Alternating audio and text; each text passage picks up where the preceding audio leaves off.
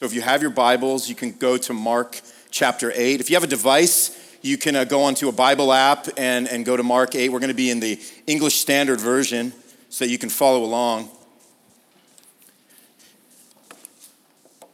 It was never my dream to begin an Easter sermon with Joel Osteen, to be honest with you.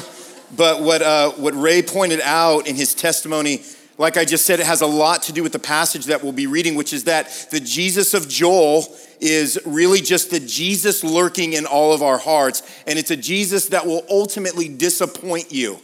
And it's a Jesus that will ultimately disappoint me. Why?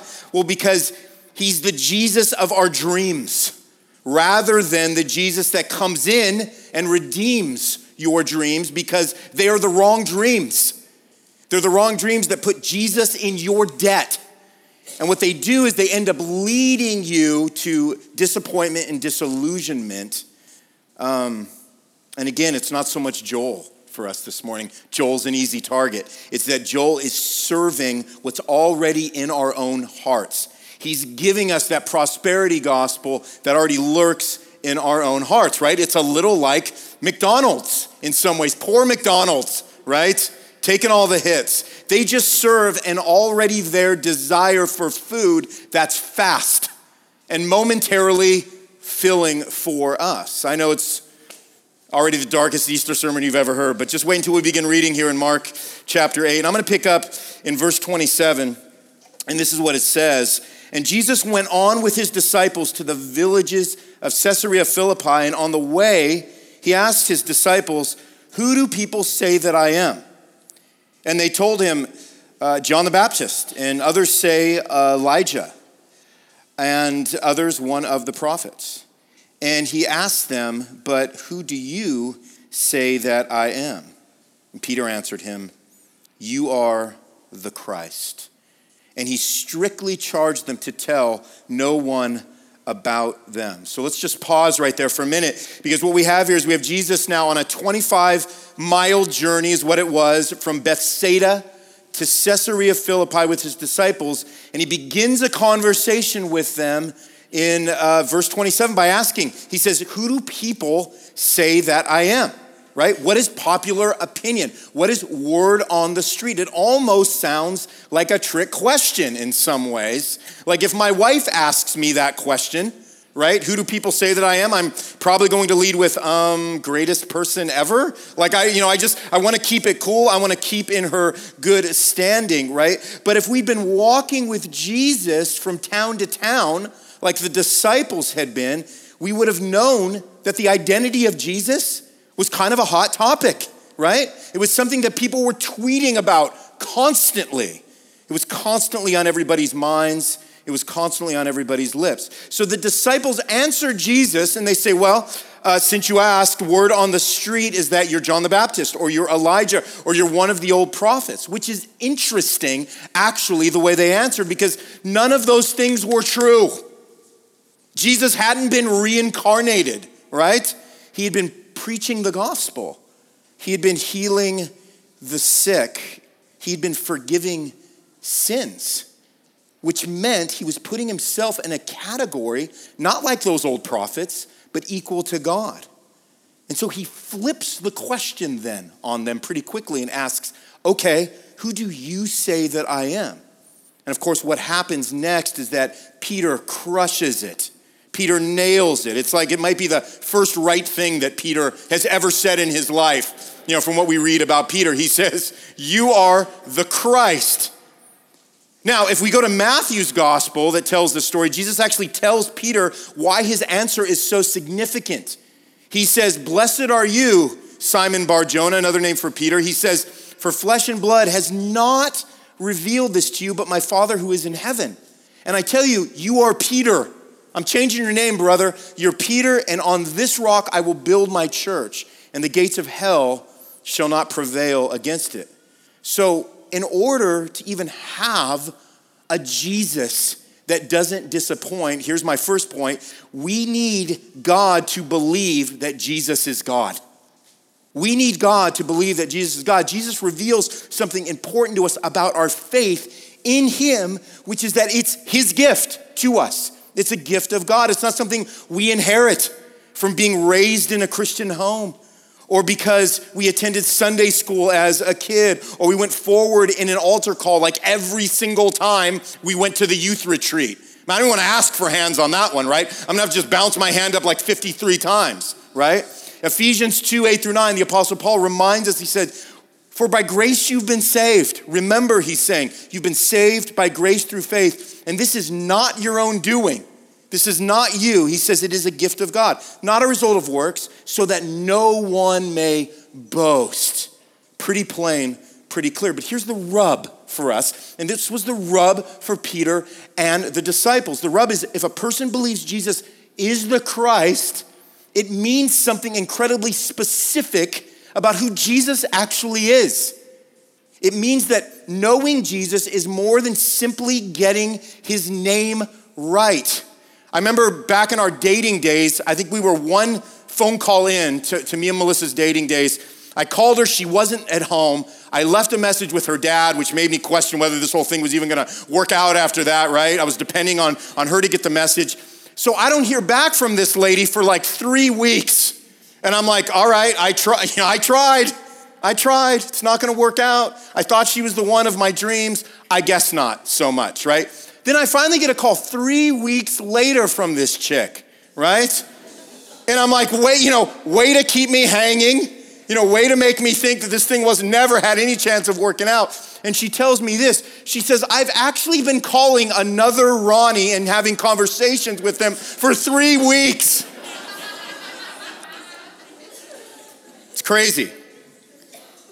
Name right, person wrong, right? I mean, the deal is that Melissa needed me to know the real me. And so what can happen to us, like what's happening here with Peter, is we can get the name of Jesus right, but be wrong about who he is, what he says, and what he's calling us to. Because look what happens to Peter when that goes wrong in verses 31. Let's pick up in verse 31. And Jesus began to teach them that the Son of Man must suffer many things and be rejected by the elders and the chief priests and the scribes and be killed, and after 3 days rise again. And he said this plainly. And Peter took him aside and began to rebuke him. But turning and seeing his disciples, he rebuked Peter and said, get behind me, Satan, for you are not setting your mind on the things of God, but on the things of man. Peter says, I know who you are, Jesus. You are the Christ. So Jesus responds and says, great. Now let me tell you about the mission of Christ. Suffer, be rejected, die, rise again after 3 days. And notice it says in verse 32 that he spoke plainly, meaning there was no way to confuse the message, right? They didn't need an interpreter, right? They didn't need some seminary grad, some young cocky kid to come along and say, let me help you understand, fellas. Like, that's not what they needed. He spoke plainly, but Peter already had in his heart a completely different life plan for Jesus than Jesus had for Jesus. Which brings me to my second point, which is that the Jesus of our imagination is not the real Jesus, right? Now listen, the majority of the Jews waiting for the Messiah to appear, man, they had Jesus, they had him rolling into town as this all-conquering political and military hero king, right? I mean, like the black limo and everybody like following him down the street, rolling into town, ready to take over. That's how they envisioned Jesus coming into town. So for Jesus to mention suffering and death as part of the unfolding of his plan, that was just unthinkable. It was unthinkable that that would happen to somebody that the Jews were expecting to come and relieve them from the oppression of the Roman government. In fact, Peter's so offended by Jesus' comments that he pulls him aside and starts rebuking him in verse 32. Can you imagine just saying, oh, I know the creator of the universe here, but let me tell you a few things about what you just said and how wrong you are. I mean, it sounds crazy to us, but it's what happened. Peter's like, can we hit the brakes on all the death talk, Jesus? I mean, didn't I just say that you are the Christ? What's going on here? Well, Peter got the name right but he got the mission wrong. He wanted Jesus the Savior, not Jesus the suffering Savior. And there's a big difference between those two things. He wanted the Jesus of his imagination. He wanted a Jesus of his own making. And the problem is that this is a serious misrepresentation of who Jesus is. How serious is it? Well, serious enough, all right, after what we just read, that Jesus rebukes Peter in full earshot of the other disciples, and then secondly, has a quick chat with Satan. Like, that's how serious Peter's misrepresentation of the mission of Jesus was. I mean, this thing escalates quickly. And it was one rebuke from Peter. Peter's like, what did I say? Jesus says, get behind me, Satan, for you are not setting your mind on the things of God, but on the things of man.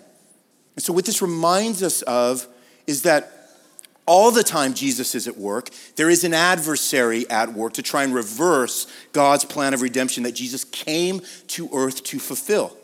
And one of the ways that Satan works is to try and influence those closest to Jesus to get them to believe something about Jesus that isn't true. So in other words, it's like, go ahead, Pete, believe Jesus, but make sure it's what you want to believe about Jesus. I mean, it kind of sounds a lot like the trick that was pulled on Adam and Eve in Genesis 3, doesn't it? When the serpent came in and said, hey, did God actually say what he said? Is this somebody that can be trusted? Is this somebody you need to rethink about? It's very similar because, again, it's an old trick and it's not something that's had a lot of revision throughout the years. And of course, Satan eventually succeeds in influencing one particular disciple, a guy named Judas Iscariot, which, by the way, to this day has never made the list for most popular boy names, we've noticed, right? Why was Jesus so concerned here? Why does he rebuke Satan? Well, because making Jesus into our own image dismantles the heart and mission of Jesus, which was to save us from the wrath of God. We just sang about it when we sang In Christ Alone. Ronnie, this is the least Eastery sermon I have ever heard in my life. Maybe. For Peter, the most disappointing thing he could imagine was for Jesus to be rejected, to suffer, to die, and to rise again. That wasn't part of the mission Peter had in mind for Jesus. And yet, it was the only Jesus that would end up not disappointing Peter in the end. So then that begs the question for us as we're here this morning, how many of us have re-engineered and reinterpreted and recast Jesus as someone who always caters to our comforts, right? Never utters a word we don't like. Or on the flip side, has become someone that has failed us one too many times, so we completely disregard him altogether. Because in the end, you either have a Jesus who is an imaginary friend, a despised enemy, or a trustworthy Savior, right? The problem is that the Jesus of your own making will be a Jesus that disappoints. Well, in what ways? In what ways will he disappoint? Well, first off, a Jesus that disappoints is first a Jesus whose words are open to your interpretation.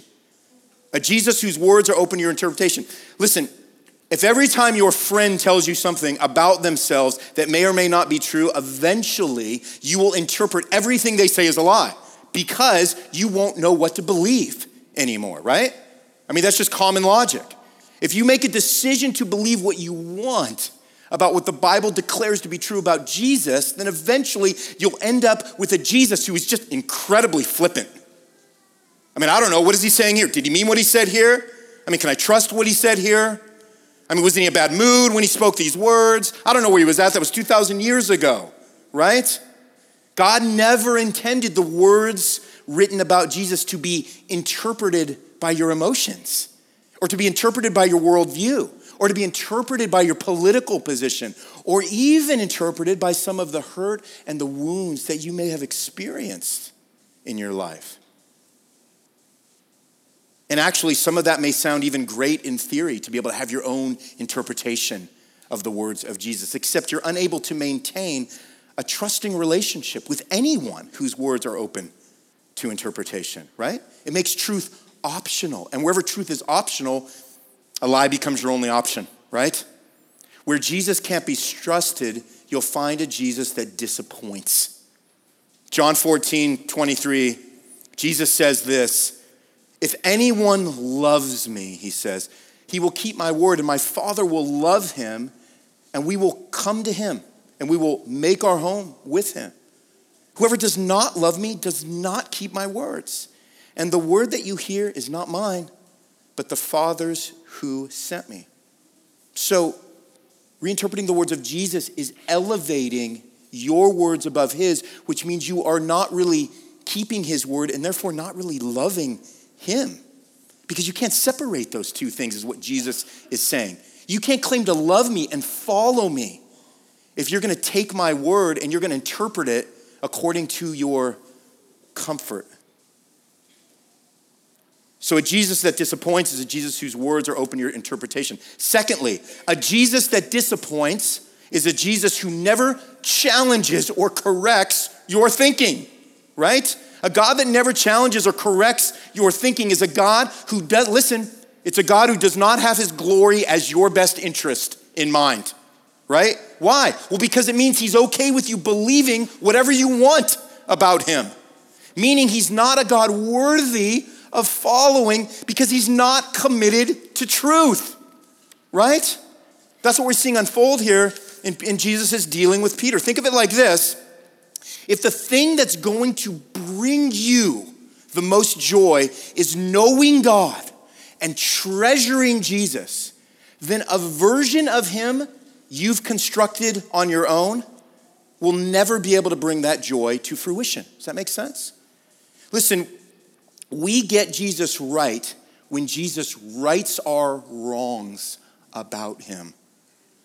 We conform to Christ when we don't simply observe his words. Hey, nice words, nice scribbles on that page, Jesus. But when we obey them, that is what we call Christian freedom, because the words of Jesus and the way of the cross is what breaks the chains of your conformity to them. Jesus had to correct Peter's thinking because the alternative to that correction was just going to be this ongoing slavery to sin and to death. It was that serious. A Jesus who doesn't challenge or correct your thinking is a Jesus that disappoints. And thirdly, finally, a Jesus that disappoints is a Jesus who negotiates the cost of following him. Who negotiates the cost of following him. Listen, God is so holy that the only thing that could pay the price for our sin against him was the sacrifice of his own son. If that cost, listen, is able to be negotiated, then God's holiness is less than he says it is. And your life would not have been worth the cost of him sacrificing his son. If the cost was anything less than the death of Christ, then we would be faced with a God who was less than, right? And a God who was less than would ultimately disappoint us because, one, he wouldn't care enough about us. And number two, he would end up being cruel in his demands of us. But neither of those things are true about God. So what we see here is that the cost for Jesus was high, which is why the cost for following him is high. But because he doesn't disappoint, because Jesus doesn't disappoint, it means he's worth giving up everything to follow him. Verse 34, read it with me. And calling the crowd to him with his disciples, he said to them, if anyone would come after me, let him deny himself, take up his cross, and follow me. For whoever would save his life will lose it. But whoever loses his life for my sake and the gospel's will save it. For what does it profit a man to gain the whole world and forfeit his soul? For what can a man give in return for his soul? For whoever is ashamed of me and of my words in this adulterous and sinful generation, of him will the Son of Man also be ashamed when he comes in the glory of his Father with the holy angels. Here's why the Jesus that rebuked Peter is not the Jesus who disappoints. It's because he didn't allow Peter to remain confused about who he was. Because he was so fully and utterly committed to Peter's joy that he was unwilling to let Satan have the last word in shaping Peter's heart. So if you can relate to Peter on one of these levels, let me offer the possibility that maybe you find yourself wishing for a genie more than a Jesus. Maybe you're angry because you haven't gotten your wish dreams fulfilled this morning. You're so disappointed that life has become this, whatever this is. And maybe it's caused you to become angry at Jesus, so you keep him at arm's length as sort of a form of a silent rebuke against him. But could it be that this Jesus you struggle with or reject is actually a Jesus that doesn't exist? Tim Keller says, describe to me the God you've rejected. He said, describe the God you don't believe in. Maybe I don't believe that God either. Maybe you've created a Savior that will inevitably fail and disappoint because he's a Savior that you've fashioned in your own image. Because that Jesus has no power to fulfill the deepest longings of your soul. That Jesus has no power to fulfill the longing to be known, the longing to be loved, the longing to not be judged, the longing to be accepted, the longing to be free of the approval of others, the longing to have a hope beyond this life, the longing to break from the addictions that just keep scraping at you and enslaving you, the longing to be released from the need to perform and to amount to something and to add up to something that the world has driven you towards a standard of being that you cannot maintain anymore. The only Jesus that doesn't disappoint is the one who died. It's the one who suffered. It's the one who after 3 days rose again, which is why that is the only Jesus worth denying ourselves for and picking up our cross and following. Because Christ died, we can die. Because Christ rose, we will rise. And what's so amazing about this exchange between Peter and Jesus is we get a snapshot of the ways in which Peter grew into that truth. In fact, let's turn to 1 Peter if you want to make a right and go all the way to 1 Peter. We're going to read from Peter's letter in 1 Peter chapter 1.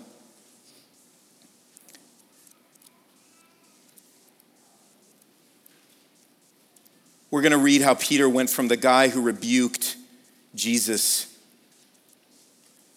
to rejoicing in the Jesus that suffered and died. 1 Peter chapter 1, verse 3, Peter says this, "Blessed be the God and Father of our Lord Jesus Christ. According to his great mercy, he has caused us to be born again to a living hope through the resurrection of Jesus Christ from the dead, to an inheritance that is imperishable, undefiled, and unfading, kept in heaven for you, who by God's power are being guarded through faith for a salvation ready to be revealed in the last time. In this you rejoice, though now for a little while, if necessary, you've been grieved by various trials, so that the tested genuineness of your faith, which is more precious than gold that perishes, though it is tested by fire, may be found to result in praise and glory and honor at the revelation of Jesus Christ." It was the crucified and risen Jesus that had become Peter's greatest treasure. So the Jesus that doesn't disappoint is not the Jesus that caters to the prosperity gospel that is just alive and kicking in all of our hearts, that is lurking in all of our hearts, that is just waiting to break through and embrace the Jesus that we want, that's going to cater, that's going to give us what we really think we desire. The Jesus that doesn't disappoint is the Jesus who defeated death. He's the Jesus who gives meaning to your suffering and helps you endure it with hope. The Jesus who defeated death is the Jesus who will one day dry our tears, heal our wounds, turn our mourning into dancing. The Jesus who defeated death is the only Jesus who doesn't disappoint. So your invitation today is to embrace this Jesus. It's to repent of your sin. It's to receive the forgiveness he offers by his grace and be prepared to give your life to the one who will hold your life in his hand until the day when you will see him face to face in glory. The Jesus who doesn't disappoint is the one who defeated death so that all death, all disappointment would not be your fate. So will we receive this grace that the risen Christ offers us today with hope and with joy and with relief that we have a Savior who is alive, is interceding at the right hand of the Father, listening to our prayers, caring about the intricate details of our life, calling us to a deeper, lasting, more affectionate relationship with him where he becomes our everything so that all the other things never have a chance to disappoint us. Let's pray. God, we thank you for Jesus Christ. We believe that he is the risen Savior this morning. And Lord, even in our doubts, we know that we have your grace and that you help us to overcome and that you make it so that we can endure through whatever we may be facing. So God, as we consider Christ risen from the dead, would you fill our hearts with such a joy and gratefulness because we have a Savior who suffered death so that we might not have to suffer death. And God, for those who have not embraced this truth, who have not repented of their sins, who have not received this costly gift of salvation, would you speak to them? I don't have any power in my words, but Lord, your word contains all the power to bring a person from death to life. And so would you do that the way you did it with Jesus? Would you resurrect dead souls this morning? And Lord, for those of us who are struggling, who are hurting, who are in places of trial and suffering, Lord, would you give us a renewed hope in Jesus Christ, knowing that in this world we might have trouble, but you have overcome the world. And in that we give you praise, and in that we find our true hope. We ask these things in Jesus' name. Together we said, amen.